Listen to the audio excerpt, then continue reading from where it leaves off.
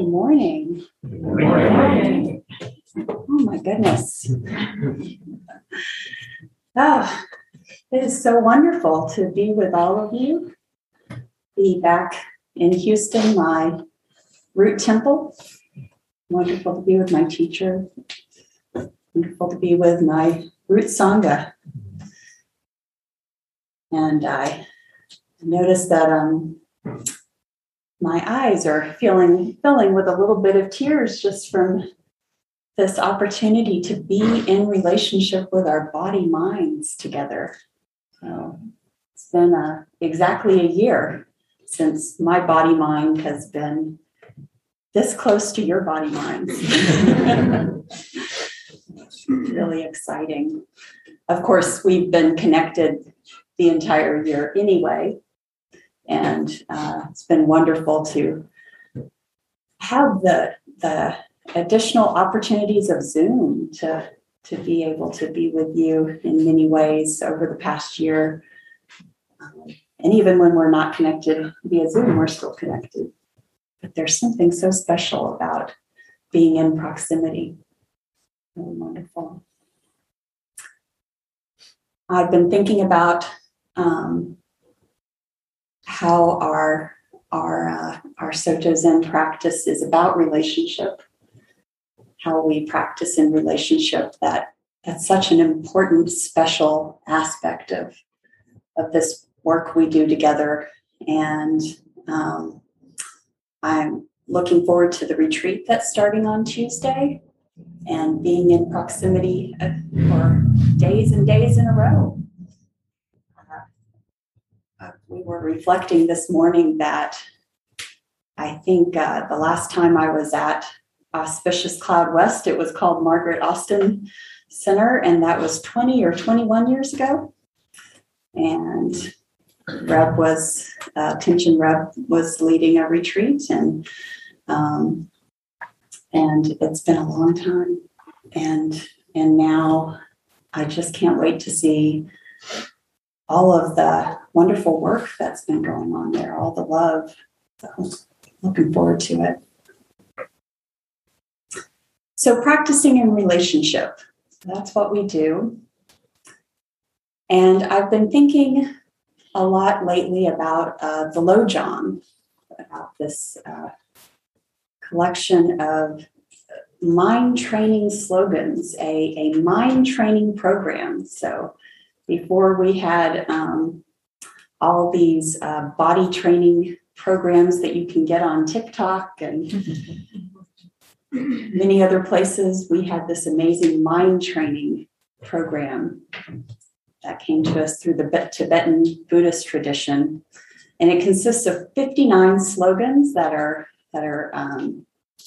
categorized in 7 teaching points. And one of those teaching points is the discipline of relationship. So I wanted to talk some today about a few of the slogans from Lojong and think about relationship and a few other things. And I think I'll start off by telling a little story to kind of set the stage about why the Lojong has really been front of mind for me the past few months. So toward the hottest part of the summer, so we were getting into July and moving into August, we had the Delta surge. And we had been in the pandemic for a good long period by that point. But there was something about that surge that just hit me really hard. I work in healthcare. I work with nursing homes. It's been really rough. It's been devastating, really. But we've been doing good work, and we've been keeping going.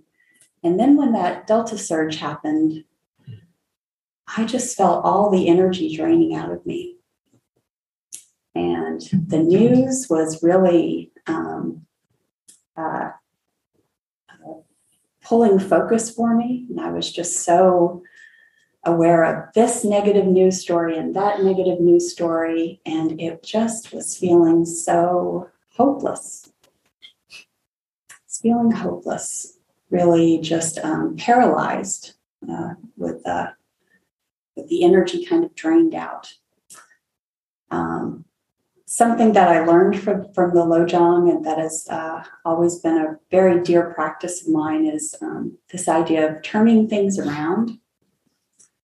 And so when things get hard, one of the things that I find helpful from our practice is this teaching of non-duality, that we can't grasp all of reality in just one hand or the other. We really have to turn things around and look from multiple perspectives. So I was watching myself on my cushion day after day, and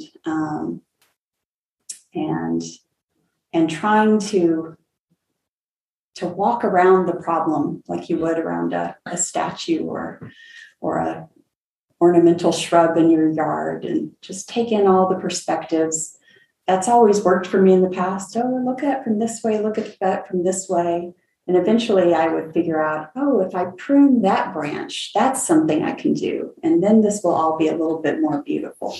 Or if I take care of this little problem with the root system, now I'm making a difference. That'll feel beautiful.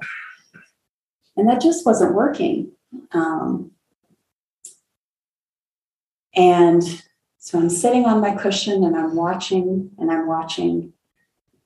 I realize I'm not walking around this ornamental bush in a contemplative way. There's a franticness to it. I'm more running. It reminded me of, I do a lot of work in my basement office, and we get a fair number of insects who come and visit. Enough that I actually have a special little bowl that I keep down in my basement office. And I have a piece of paper, and I have my whole routine. This is how we take things out. So, scoop up the centipede, scoop up the wasp or the millipede or the cockroach. Mm-hmm. And when you scoop an insect into that bowl to get ready to take them outside, there's a franticness there. It's running around the bowl. Oh my gosh, what's happening? And as I was sitting on my cushion watching day after day, I realized, oh, that's what it is. That's me. I'm running around in the bowl. I'm trying to escape. I'm trying to avoid this. I don't want things to be this way. And that reminded me of a really interesting slogan from the Lojong. Really interesting. And that slogan is abandon hope.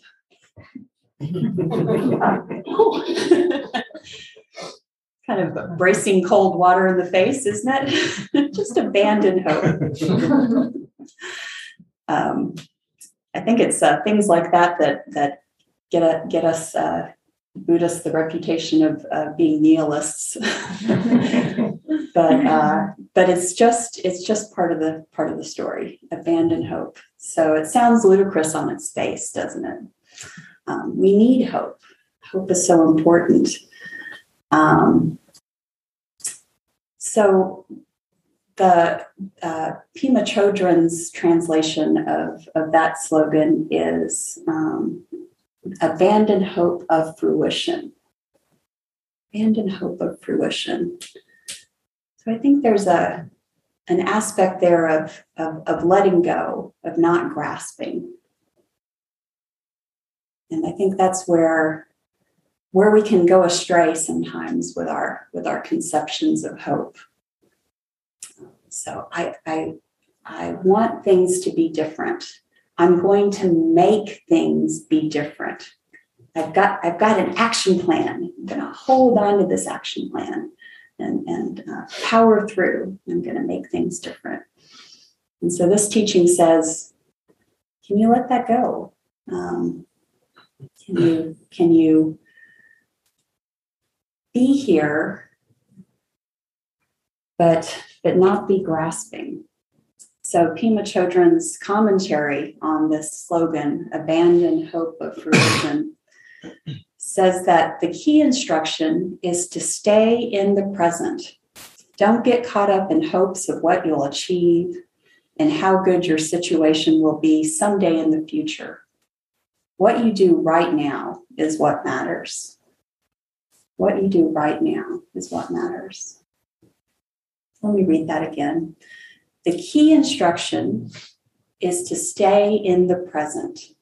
Don't get caught up in hopes of what you'll achieve and how good your situation will be someday in the future. What you do right now is what matters. So things have been tough in the United States and the world. Maybe things have always been tough. But there are times where the news stories do feel really heavy, and it feels like they're piling up. So I think this is an interesting slogan to practice with. Abandon hope of fruition in particular. And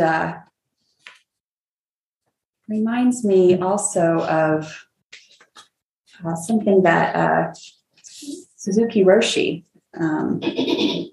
says in his book Zen Mind, Beginner's Mind.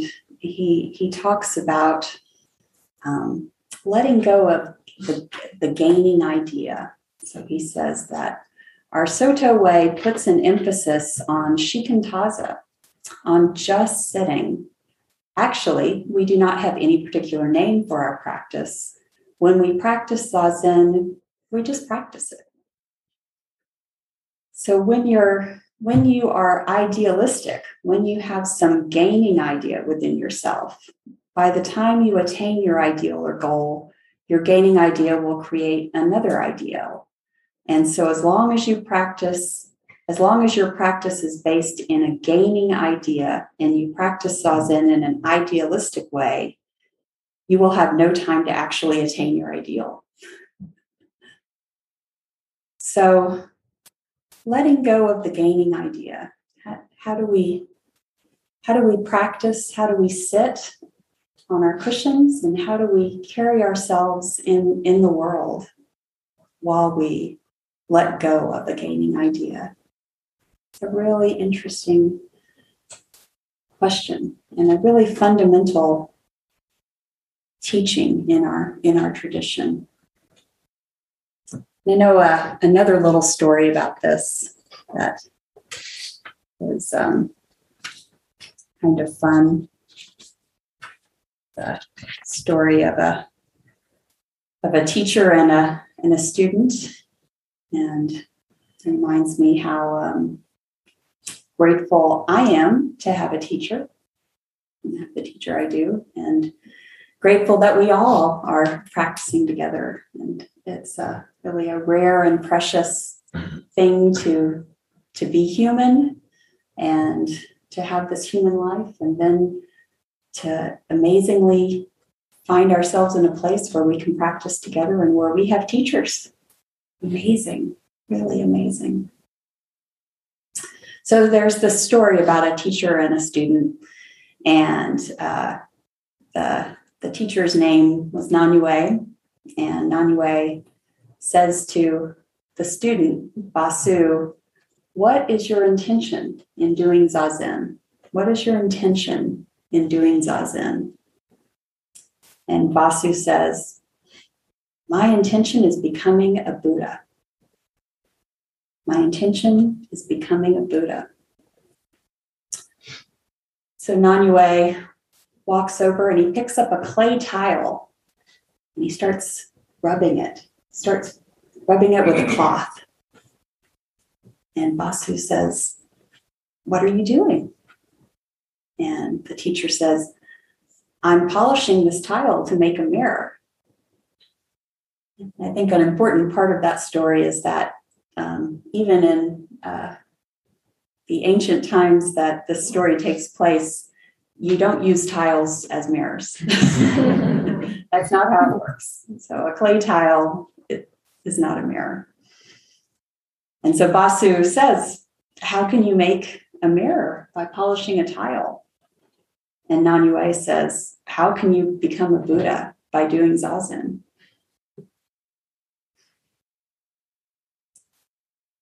So Dogen, our friend Dogen, the founder of our tradition,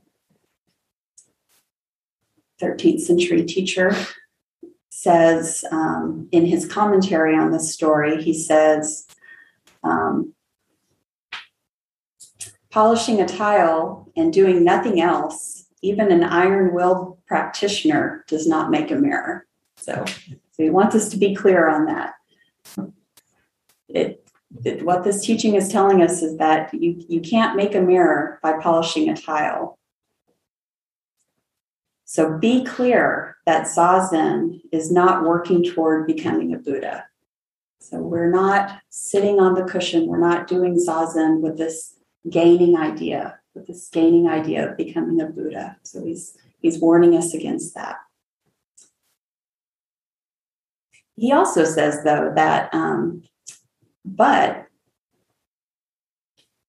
I'm adding the word but, he also says, even if making a mirror is not polishing a tile, a mirror is immediately there.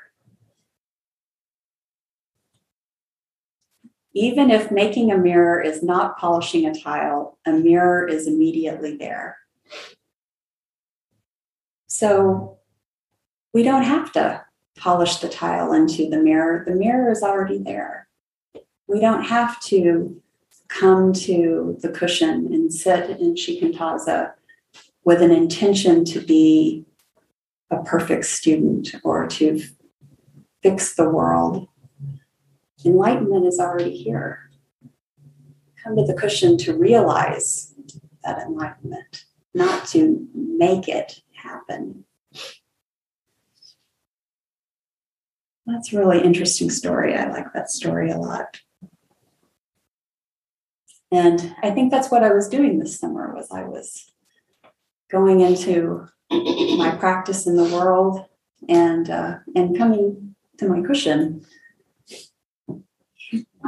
trying to polish that tile, trying to make things different than they are.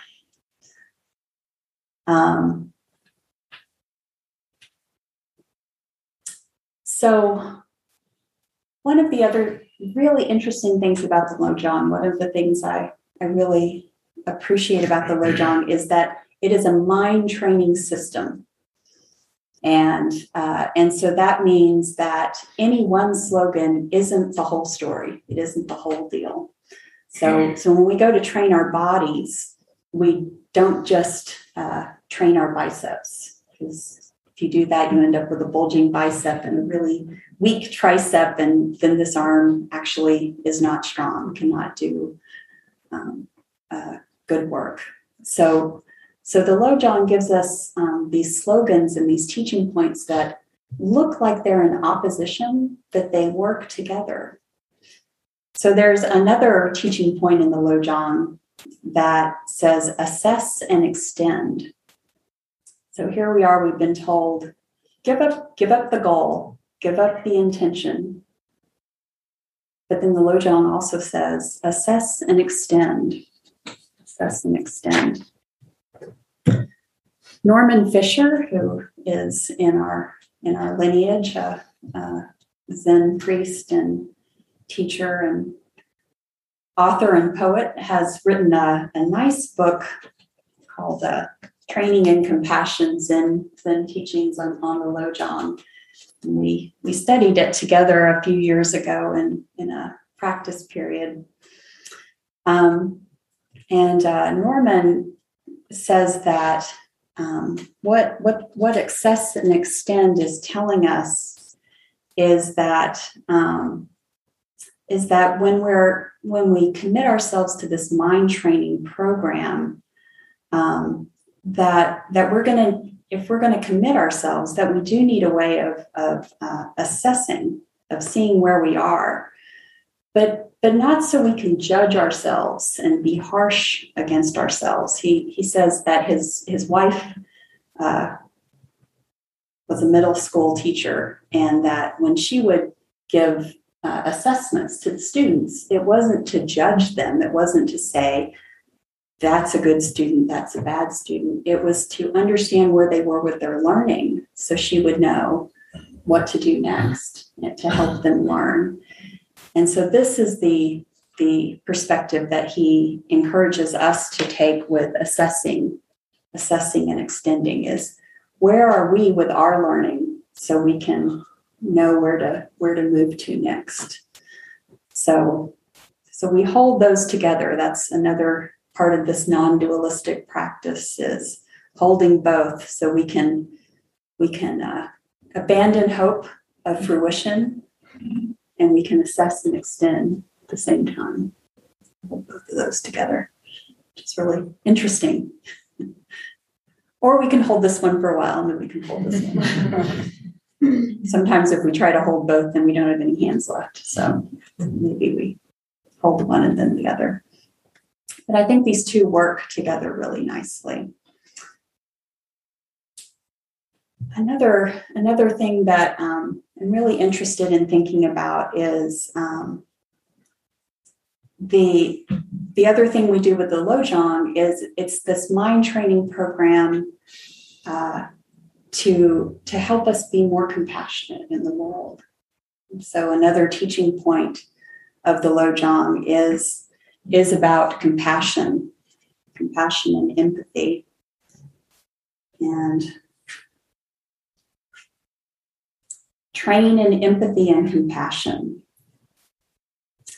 And one of the slogans is practice sending and receiving alternately on the breath. And that's referring to a really interesting meditation practice called Tonglen. And in Tonglen practice, we don't do what we normally do, which is to push pain and suffering away. Instead, we practice with visualizing, bringing the world's suffering into ourselves on the in-breath, and then transforming that suffering and sending out love and healing on the out-breath. So that's what the receiving and the sending is. We're receiving in the suffering from the world, transforming that somehow, and then sending out something that's much more wholesome. One way to do that meditation is with a visualization where you kind of imagine bringing in this sticky, dark substance and then sending out golden light or blue light, something healing and beautiful and radiant. And I think it's interesting to hold that practice and that slogan of practice sending and receiving at the same time with the slogan of abandon hope of fruition. So can we practice compassion, practice witnessing, even bringing into ourselves the suffering of the world without grasping about what happens next? So I said that one way this Tonglen practice is often taught is to imagine that you're transforming that suffering somehow and sending it out. It's a really interesting word, transforming. So what does transforming mean? I got to admit that with my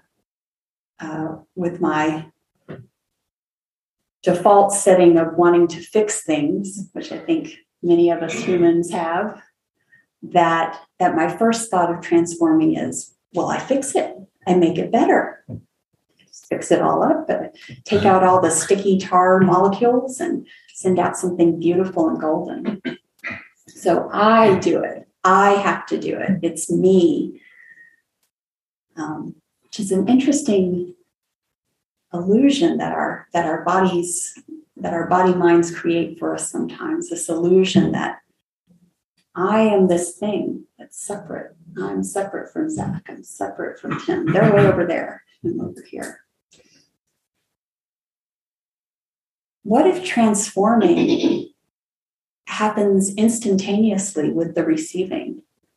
What if the receiving itself is the transforming? So it's not me making things different by doing something with my wrench and my hammer and fixing. It's me showing up. It's me just opening and receiving.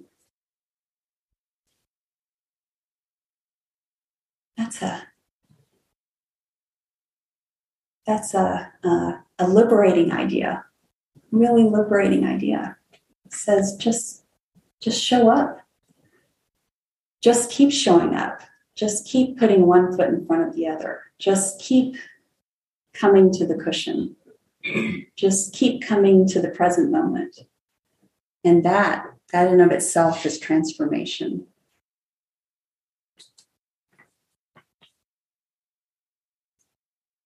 So Dogen tells this story about his own teacher, Rujing, beloved teacher.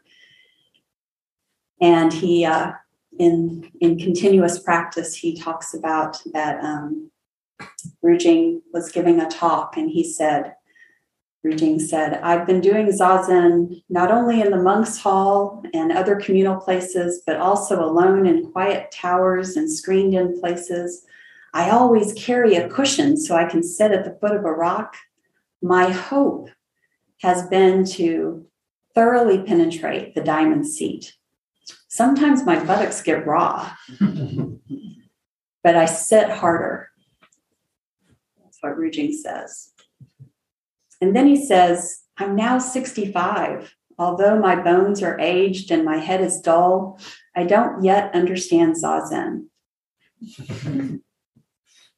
But because I care about my fellow practitioners in the 10 directions, I live in this monastery and transmit the way to the assembly, beginning with dawn instruction, like we began this morning. Think quietly. Life does not last long. To realize even a few lines of the Buddha ancestors' words is to realize the Buddha ancestors. To realize even a few lines of the Buddha ancestors' words is to realize the Buddha's ancestors, the Buddha ancestors. So there we go. Rujing telling us, I just keep showing up. I've been doing this my entire life. I've been doing this since I'm 19. I'm 65. I still don't know what Zazen is, but I just keep showing up. I just keep taking my cushion everywhere I go, and my hiney's a little sore, but I just keep showing up. Keep coming back, putting one foot in front of the other. So I think maybe that's what we can do, is we can abandon hope of fruition, but also assess and extend.